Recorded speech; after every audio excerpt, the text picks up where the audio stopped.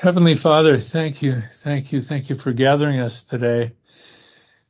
Thank you for the blessings of this fellowship and for encouraging each of us one through another, Father. And we thank you for the bond that unites us, and that this bond is heavenly, and it is fundamentally and first of all with our precious Savior, our Lord Jesus Christ, who has accomplished it all for us, and now the free gift of salvation is our eternal possession, never to be taken away from us, never to be threatened. That cannot be threatened, Father, and your word of truth has established that. And thank you so much for removing our blindness and giving us understanding of where we stand before you, and that we stand righteous before you. That shed blood of Christ made the difference. He really did pay the penalty for all of our sins, and that was counted to us personally as all of our sins were accounted to him. And thank you so much, Father, for the blessed truth of our salvation. Thank you, Father, that we can be gathered here today and have your peace and joy. Thank you for your comfort that's been granted to us also, and for enabling us to rest, therefore, and not be in constant turmoil as so many are around us and in the world at large. Father, I pray for our nation that you would deliver us from the bond of evil and the evil one, influencing so many throughout our land and around the world, certainly, and influencing or attempting to also we ourselves and others that we dearly love. So, Father, I just pray for us all, that your good hand of grace would continue to abound in its fruit in us and through us. We're so thankful for the opportunity to pray for others and to reach out to them and offer help when we can, and we're so blessed when we do so. So, Father, may we be lights in the darkness and take advantage of the open doors that you've provided. All those suffering this great loss there in the southern part of our country, and those that have reached out and will reach out to them and are helping as best they can, but I'm sure they are all feeling quite overwhelmed at this point in time. So, Father, I pray that those that know you would be strengthened by your grace and your love, and you show the way forward there for many. And may many be drawn to saving faith through these great trials that they have undergone there. Certainly pray for them, Father, and that the enemy is in the middle of much of this, Father. So we do pray for believers, Father, who are in those college environments and in the high school environments where these kinds of persecution are rampant. Father, I pray for them, that those that know them, who know the Lord, that know you, Heavenly Father, might reach out often and comfort them in their trials, and might bind together in a special way. And all of us remember how you provided for our needs in troubled times, and how others made the difference. So, Father, I pray that the comfort that we receive might be shared with others, and that they might do the same, and that great comfort, Father, that only you can provide, even a peace that passes all understanding, that would multiply in these dark times and in these dark days. So, Father, we would have then great cause for thanksgiving to you. And Father, we do have great cause, and as we open your word this morning, I pray that your blessings would rest upon us in a special way. And I pray that in Christ's name, and amen. Well, we're again blessed today by having Paul's second letter to the Corinthians open in front of us. And And it is just an amazing letter. But what I've increasingly been learning is that we need to go quite slowly or we might miss the blessings. And so that's what we've been attempting to do, is to not miss the blessings. So the title today is the same as last time. We're in part 2 today, Godly Sorrow and the Sorrow of the World. And there's a very, very big difference between the two. Between the sorrow, which is godly, in other words, it comes from God, it is part of the work of God in us, that we sorrow in that manner. Big difference between that, godly sorrow, and the sorrow of the world, which is at root ungodly, even when we ourselves are the ones participating in it. Okay? It may feel good for the moment. Well, how could sorrow feel good? Well, if you see certain benefits coming to you as a result, you may feel satisfied in some way. But that kind of sorrow, which is really not of God, doesn't lead to anything long-term, and certainly no blessing of the sort that we have as believers who sorrow in a godly way. And that's a major point that Paul is making here in this letter.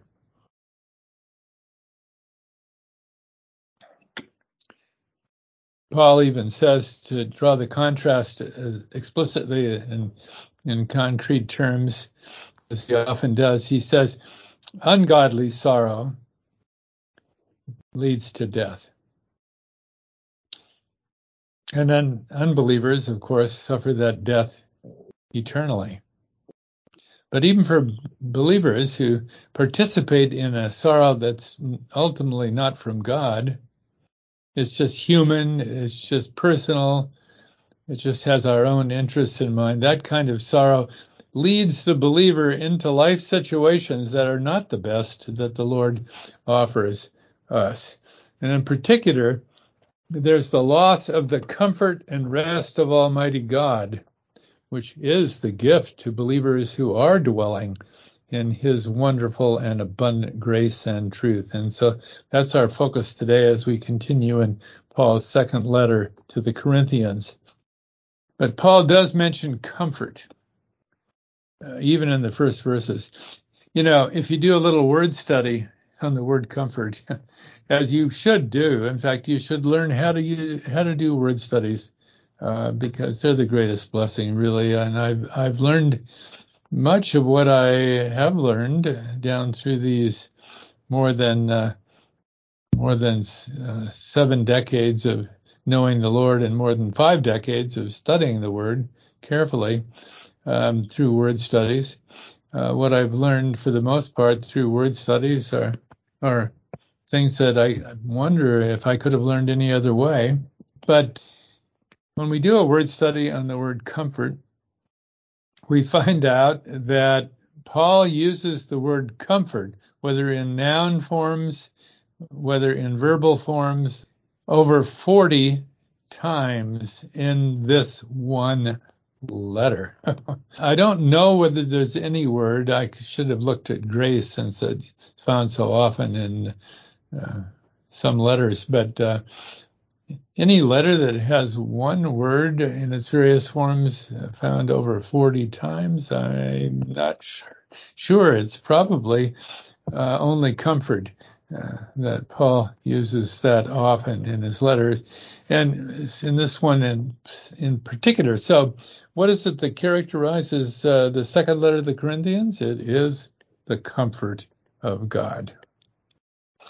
And that relates directly to our theme today, which is that there are two sorrows. And one ultimately leads to comfort, the comfort of God, and the other can never lead to that, and will only lead to what Paul calls death in various forms, whether in this life or in the life to come. Well, corresponding to these two kinds of sorrow are two enemies, as we noticed last time. And just to quickly summarize, first of all, I'd like Lydia to read, though, 4 verses, these 4 verses that open the 7th chapter. So, Lydia, would you read about these two enemies, 2 Corinthians 7, verses 1 through 4? Having therefore these promises, dearly beloved, let us cleanse ourselves from all filthiness of the flesh and spirit, perfecting holiness in the fear of God. Receive us, we have wronged no man, we have corrupted no man, we have defrauded no man. I speak not this to condemn you, for I have said before that ye are in our hearts to die and live with you. Great is my boldness of speech toward you, great is my glorying of you. I am filled with comfort, I am exceeding joyful in all our tribulation. Thank you, Lydia. That's amazing, isn't it, that there's a filthiness that comes from two places. So there's really two areas of that the enemy can attack us. One is through the flesh, and one is through the Spirit. Of course, he's not talking about the Holy Spirit. The Holy Spirit is never an instrument of evil. But the human spirit can be. In fact, the enemy, the great enemy, Satan himself, with all of his demons, loves to attack us in our spirits, because that way he gets directly to our minds and hearts, right? So two areas where the threats are definitely real, spiritually speaking, through the flesh and through the Spirit. And then the verse 4 that Lydia just read is in one verse, he says so very, very much. And of course, really, in kind of an amazing way, I think that verse summarizes the whole letter to the 2 Corinthians, because it mentions all these different aspects that Paul touches on here. He mentions his own testimony. He mentions how he had reached out to the Thessalonians on many occasions, and how sometimes that led to a crisis in the church. And certainly he's writing this letter because of one of those crises, right? And yet, he said, I'm exceedingly joyful in all of our tribulation and filled with comfort. So that summarizes really, from Paul's perspective, the whole message of this letter, because he's setting forth his own example for others, for the Corinthians, and also for all of us, right? So we also should be filled with comfort, exceeding joyful in all of our tribulations. And Paul makes a very strong exhortation to the effect that if we also participate in this great ministry of outreach with the truth of God, if we're ambassadors, really, with the message of reconciliation, as Paul is, that we're bold, there will be those that receive our message and those that don't. But in the end, we will see the power of God at work, and we will be able to say, as Paul does here, great is my glorying of you. I am filled with comfort, exceeding joyful in all our tribulations. So there will be tribulation and trial. It's appointed unto us not only to believe, but also to suffer for his sake. But the Lord offers us joy in the midst of it all. Okay, praise God. But there is the possibility of being captured by one of our enemies and falling aside, as it were, and not therefore experiencing the grace of God and its many blessings as we should, not having even his comfort as we rightly should, right? What Paul says is that God provides comfort in great and in small ways, and mentions the coming of Titus. And we spent much time on that, how God provided his right hand to man, as it were, when absolutely needed. And though Paul had reacted when Titus didn't appear, when he was not where he thought he would be. They would not be together to carry on the ministry together, and Paul went on by himself, didn't even go through that open door, you recall, and certainly regretted that later. But Titus did appear finally, and they ministered together. And this whole letter here is also a result of Titus's ministry. And we've seen how that was. He came back and reported that the Corinthians really had received the mercy of God and the grace of God and had applied it in their own lives there. And so he came back with good news and shared it with Paul, and Paul was therefore greatly comforted regarding the situation in Corinth. And that brings us to where we are today. God works all things together for our good, even the small things count, and the big things, and the comfort shared through others, as we prayed about here earlier, right, is one of the greatest blessings. So our outline today is, first of all, godly sorrow brings benefits to believers and glory to God. Secondly, the sorrow of the world can never bring life but only death. And thirdly, godly sorrow brings true comfort as the mark of his working in us. Okay.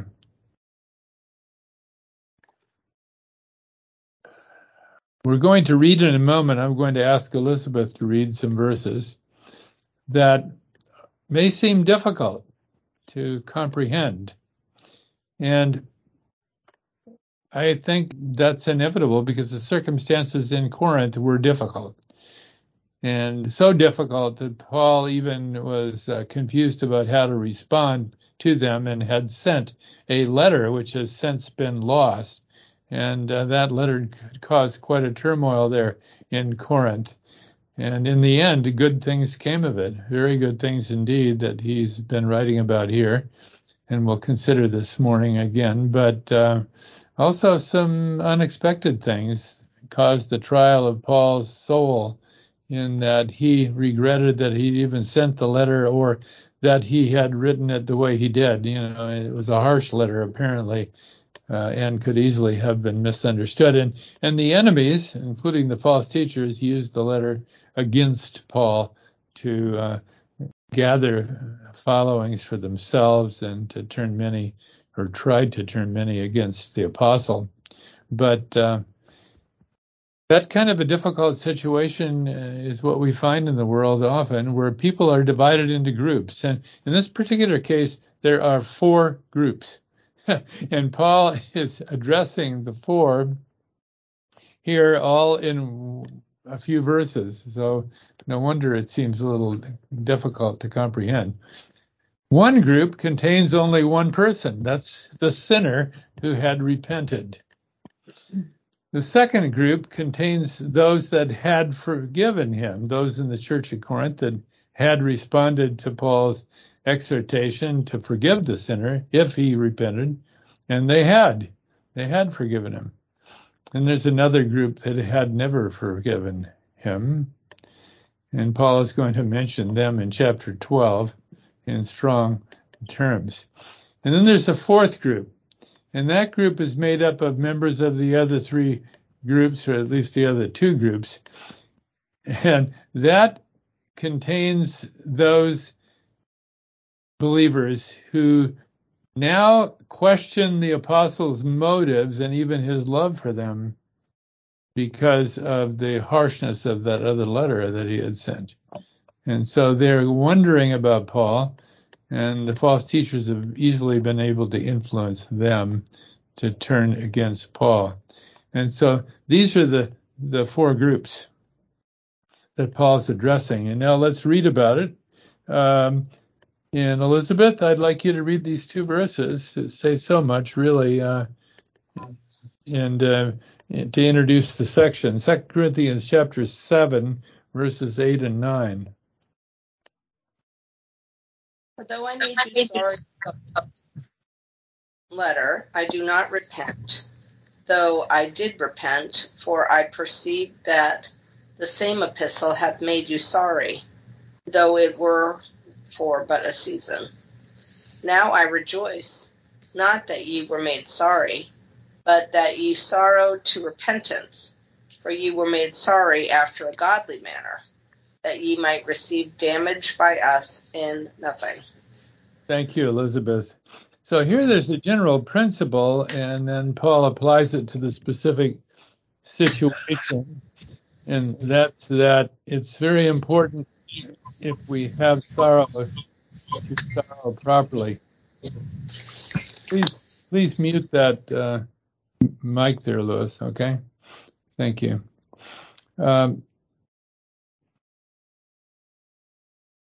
Now, what Paul is going to do is to use himself as an example. He does this, of course, quite often. It is a general way that he exhorts believers is to use himself as an example, is he is their example of how God is working today through grace, right? So this is an appropriate thing to do. But in this particular case, it's a complex situation. I mentioned all these four groups and how they're interacting is something we can hardly imagine, right?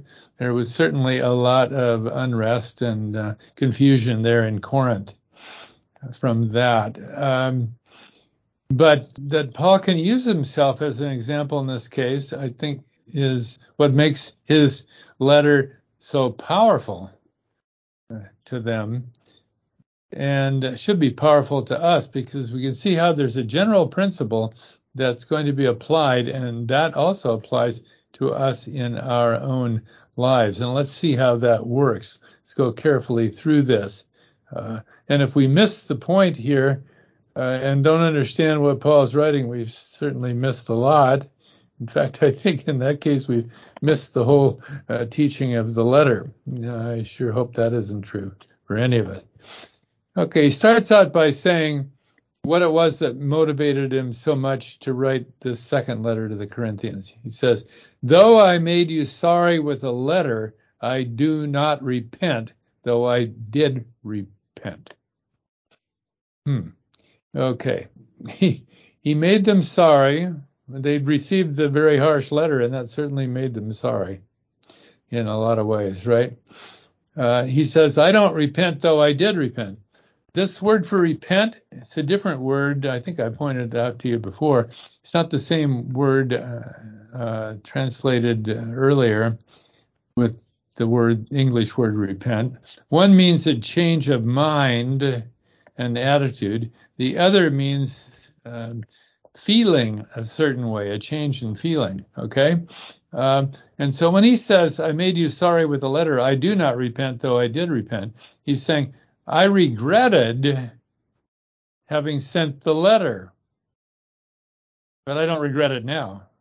In other words, that was a short-term kind of thing, and ultimately, because of the great spiritual work that was accomplished through this letter, he ends up rejoicing, right? But he did regret that he had sent it after putting it in the post, as it were. And I think what he did probably was hand it to Titus to take to Corinth. And so that was the postal system of the day, right? So God worked through this, is what he is saying. Okay. And then he goes on, now I rejoice, not that you were made sorry, but that you sorrowed to repentance, for you were made sorry after a godly manner. So here, the word repentance is the word that speaks of a change in mind, heart, and attitude, okay? So he's rejoicing. He says, I don't rejoice because you were so sorry. I rejoice that your sorrow led to a change of heart. Because you were made sorry, he says, after a godly manner. In other words, it was the work of God in you that brought the change of heart. Okay. Well, this part's, I hope, easy to understand. And it sets the stage for the rest of the chapter, where we see compared now these two different kinds of sorrow that we summarized for you before, right?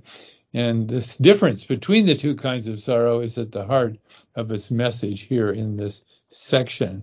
So let's go on to understand that better. Verses 10 and 11, Patty, I'd like you to read verses 10 and 11 of 2 Corinthians 7.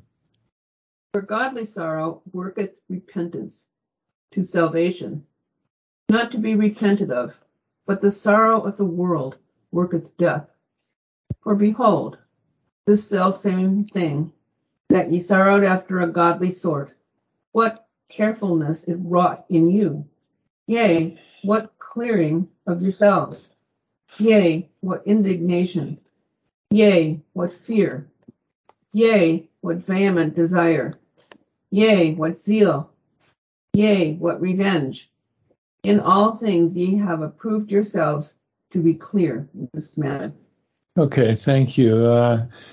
So the sorrow of the world can never bring true life and blessing, but only death and all that is associated with it. Because what is death? But it is the unraveling of what God has provided, right?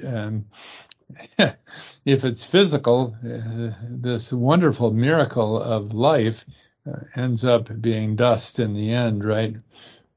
To dust thou shalt go, right? If it's spiritual death, it's the unraveling of all that God has blessed us with and replaced with that which no one, you would think, could ever enjoy, right? Because it means living a life of rebellion and sin. And if we enjoy any of it, it's carnal joy that leads to nothing in the end, right? Only destruction and suffering that can never end. So the sorrow of the world can never bring life, but only death is his point here. What are the words he uses for this? He says repentance was the result. That was a repentance to salvation, not to be repented of. So this godly sorrow is the working of God to bring sorrow in the heart. In other words, the conscience was very much activated by the Lord God, and no doubt the Holy Spirit was at work there, right? And it brought about a change in mind and heart. That's what that word for repentance there signifies, a change in mind. In fact, if you look at that Greek word, metanoia, it means a change in mind. It's that, a change in thinking. And he says it's not to be repented of, a different word there. Okay, it's not to be regretted. I mean, there are many changes in our thinking that are regretted later, right? Because we see the consequence of them. But this kind, is of God, right? And so it's not possible to regret the great work of God when we see it happening within us and being his blessing, right? But then he says, in contrast, but the sorrow of the world worketh death. Now, these Corinthians could have fixed the situation in a carnal manner religiously. And that would have been the national way that the human spirit would respond to the challenge, right? Okay, our church structure isn't good enough. We need to have a more authoritarian pastor. We need to have rules and regulations. We need to apply those in such a way that these evils can never happen here again. And so we'll make you sign a covenant, and those that will not sign, all of this stuff happens daily in the churches, okay, and it always has, right? And that's the kind of thing that Paul is recommending against, okay? That's a filthiness of the spirit working. It's not the work of God, okay? The work of God is through the heart, where the truth of God makes the difference in the human heart, right? And it brings about a change which is true and authentic, all right? And so that's what actually was happening here. And you can see verse 11 summarizes it. They sorrowed after a godly sword, and there were many consequences. And Titus learned of this and brought the good news back to Paul, right? He says, godly sorrow works repentance to salvation. That is not talking about them becoming believers. They were already believers. That's not the issue here. This is salvation in the sense of deliverance from the conflict that they were in previously. Okay, so when you see the word salvation, don't assume it's talking about eternal salvation from the consequences of sin or something like that. That's one of the ways that the word for salvation is used, but it's not the only way. Here he's talking about a deliverance from this particular trial that they were undergoing at the time. Okay?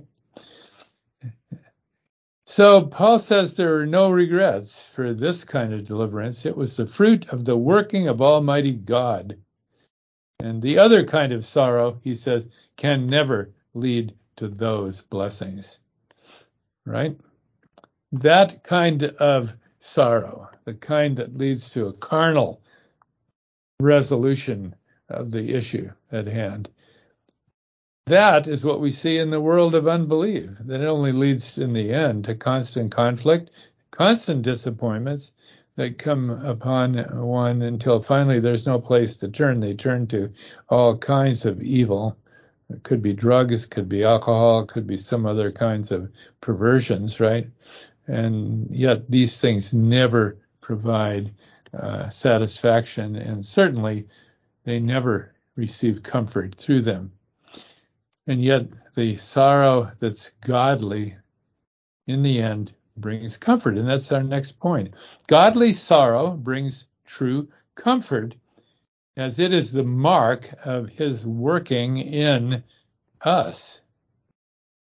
The mark of God's working in us.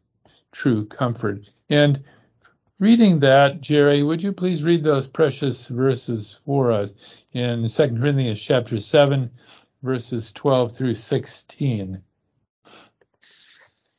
Therefore, although I wrote to you, I did not do it for the sake of him who had done the wrong, nor for the sake of him who suffered wrong, but that our care for you in the sight of God might appear to you.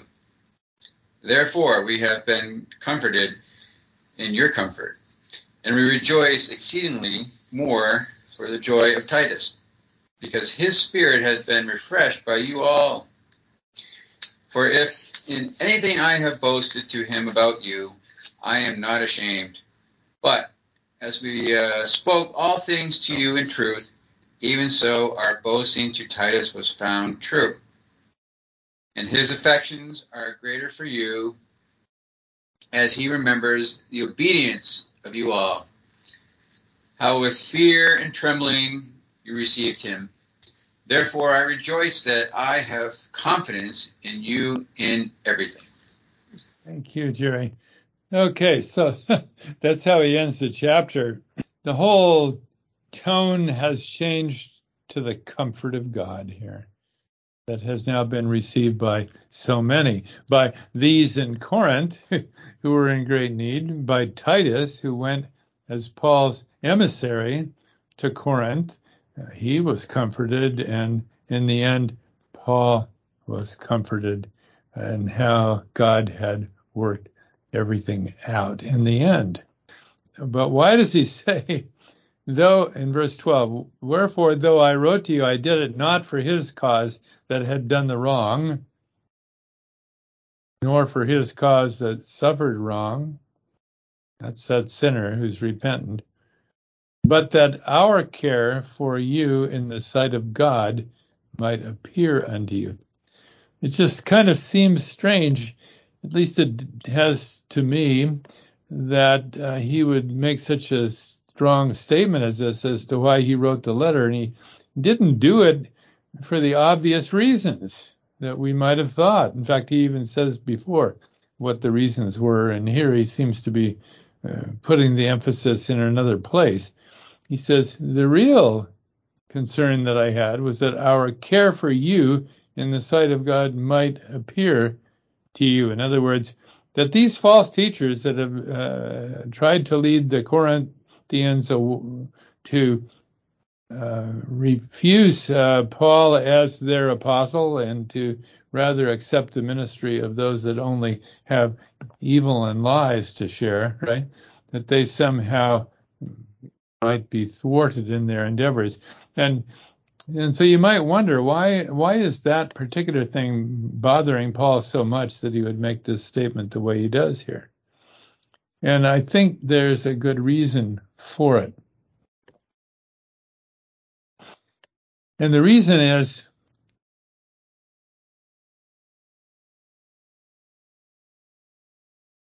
a very simple one. Everything they knew about the Lord had come from Paul. They were his children in the Lord. Okay?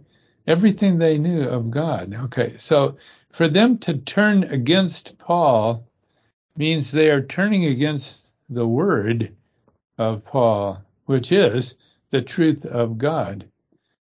And from Paul's point of view, his ministry was bound to that word, and he sacrificed everything for the sake of it. Okay, so to present it faithfully was his life motivation and interest. And so in every way, that's really how he is living, is to present that word boldly. And as a result, see God work. Now, he had seen God work in so many ways, right? So that was just a sort of an authentication to him, personally speaking, of how God was using that word. And so when false teachers come in and turn the tables, turn everything upside down, it cuts to the very root of the working of God. Okay, so I think that's why here he wants to sort of summarize the whole thing by simply saying that our care for you in the sight of God might appear unto you. Okay, praise God. And it did, and therefore they did repent, and therefore they also received great comfort through that, right? And so did Titus when this was reported, and then so did Paul. So you see, there's a mutuality, comfort to comfort. And that really takes us, I think, to the end of Paul's point here, which is that he had boasted about them, even when all the evidence was to the contrary. This was the most rebellious church that he had ministered to. How could he have had such confidence in them?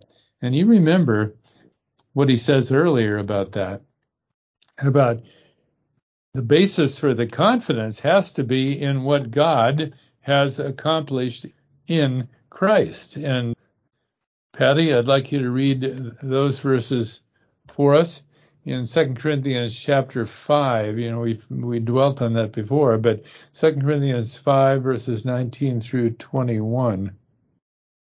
To wit, that God was in Christ, reconciling the world unto himself, not imputing their trespasses unto them, and hath committed unto us the word of reconciliation. Now then, we are ambassadors for Christ, as though God did beseech you by us. We pray you in Christ's stead, be reconciled to God. For he hath made him to be sin for us, who knew no sin, that we might be made the righteousness of God in him. Okay, amen, amen. So that's the place Paul stood. That's the place that he said the Corinthians had to stand on that precious truth, right?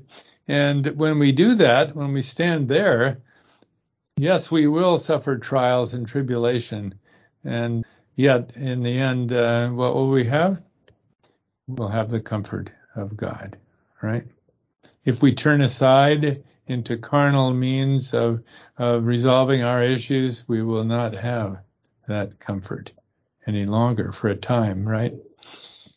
So in conclusion, I'd like us to read a couple of verses that really stood out to me as we were going through this last time and today, and also a couple of weeks ago when we looked at chapter 6. But Louis, I'd like you to read those two sort of pivotal verses there that open up chapter 6. Chapter 6, verses 1 and 2. Louis? We then, as workers together with him, beseech you also that ye receive not the grace of God in vain. For he said, I have heard thee in time accepted, and in the day of salvation have I supported thee. Behold, now is the accepted time. Behold, now is the day of salvation. Thank you, Louis. Thank you very much. And then Tom, that other pivotal verse there, 2 Corinthians chapter 7, verse 1. Tom? Having therefore these promises, dearly beloved, let us cleanse ourselves from all filthiness of the flesh and spirit, perfecting holiness in the fear of God. Amen. Thank you. Thank you, Tom. Well, considering these all very much on the apostle's mind and heart when he writes this letter, how could he have had anything less than full confidence in what the Lord God was doing through his ministry in Corinth? And so the question for us is, do we have that same level of confidence in what the Lord is doing? Or are we struggling? Are we pleading with God, thinking maybe he hasn't heard us, thinking that he's allowing things that certainly could have been different if only this or that was done or said, right? I mean, are we second guessing everything we did, regretting this and that? Or do we have confidence like Paul did? Here he had confidence in how God ultimately was going to make something great in Corinth, right? Not every individual may be a part of that in the end. It's never a promise that all will receive the truth and live in the light of it, right? But for Paul, it was comfort in the end that was the mark of how God was working, and he had seen that demonstrated. And I can't forget, and I don't think you should either, the first verses in the letter, right, in chapter 1, goes like this.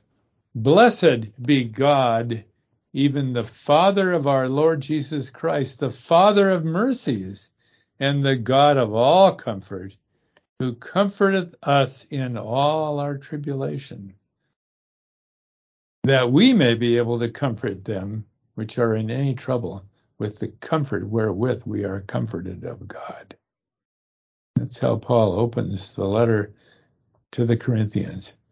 Yes, this was especially relevant to them, since now they needed another exhortation.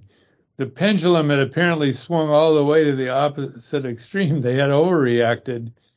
Now some felt very guilty regarding their former failures, and they were in a downward spiral spiritually. It's a human response, really.